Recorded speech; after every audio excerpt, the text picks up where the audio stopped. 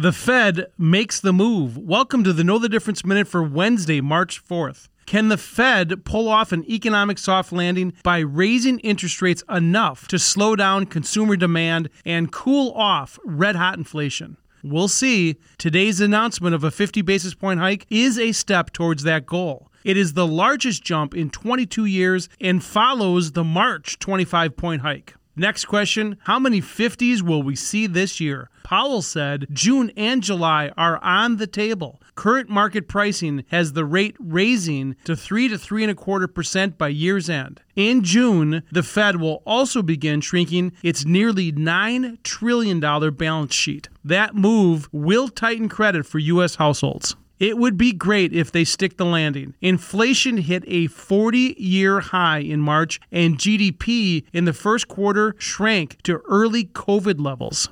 I'm Dave Spano from Annex Wealth Management, and that's your Know the Difference Minute.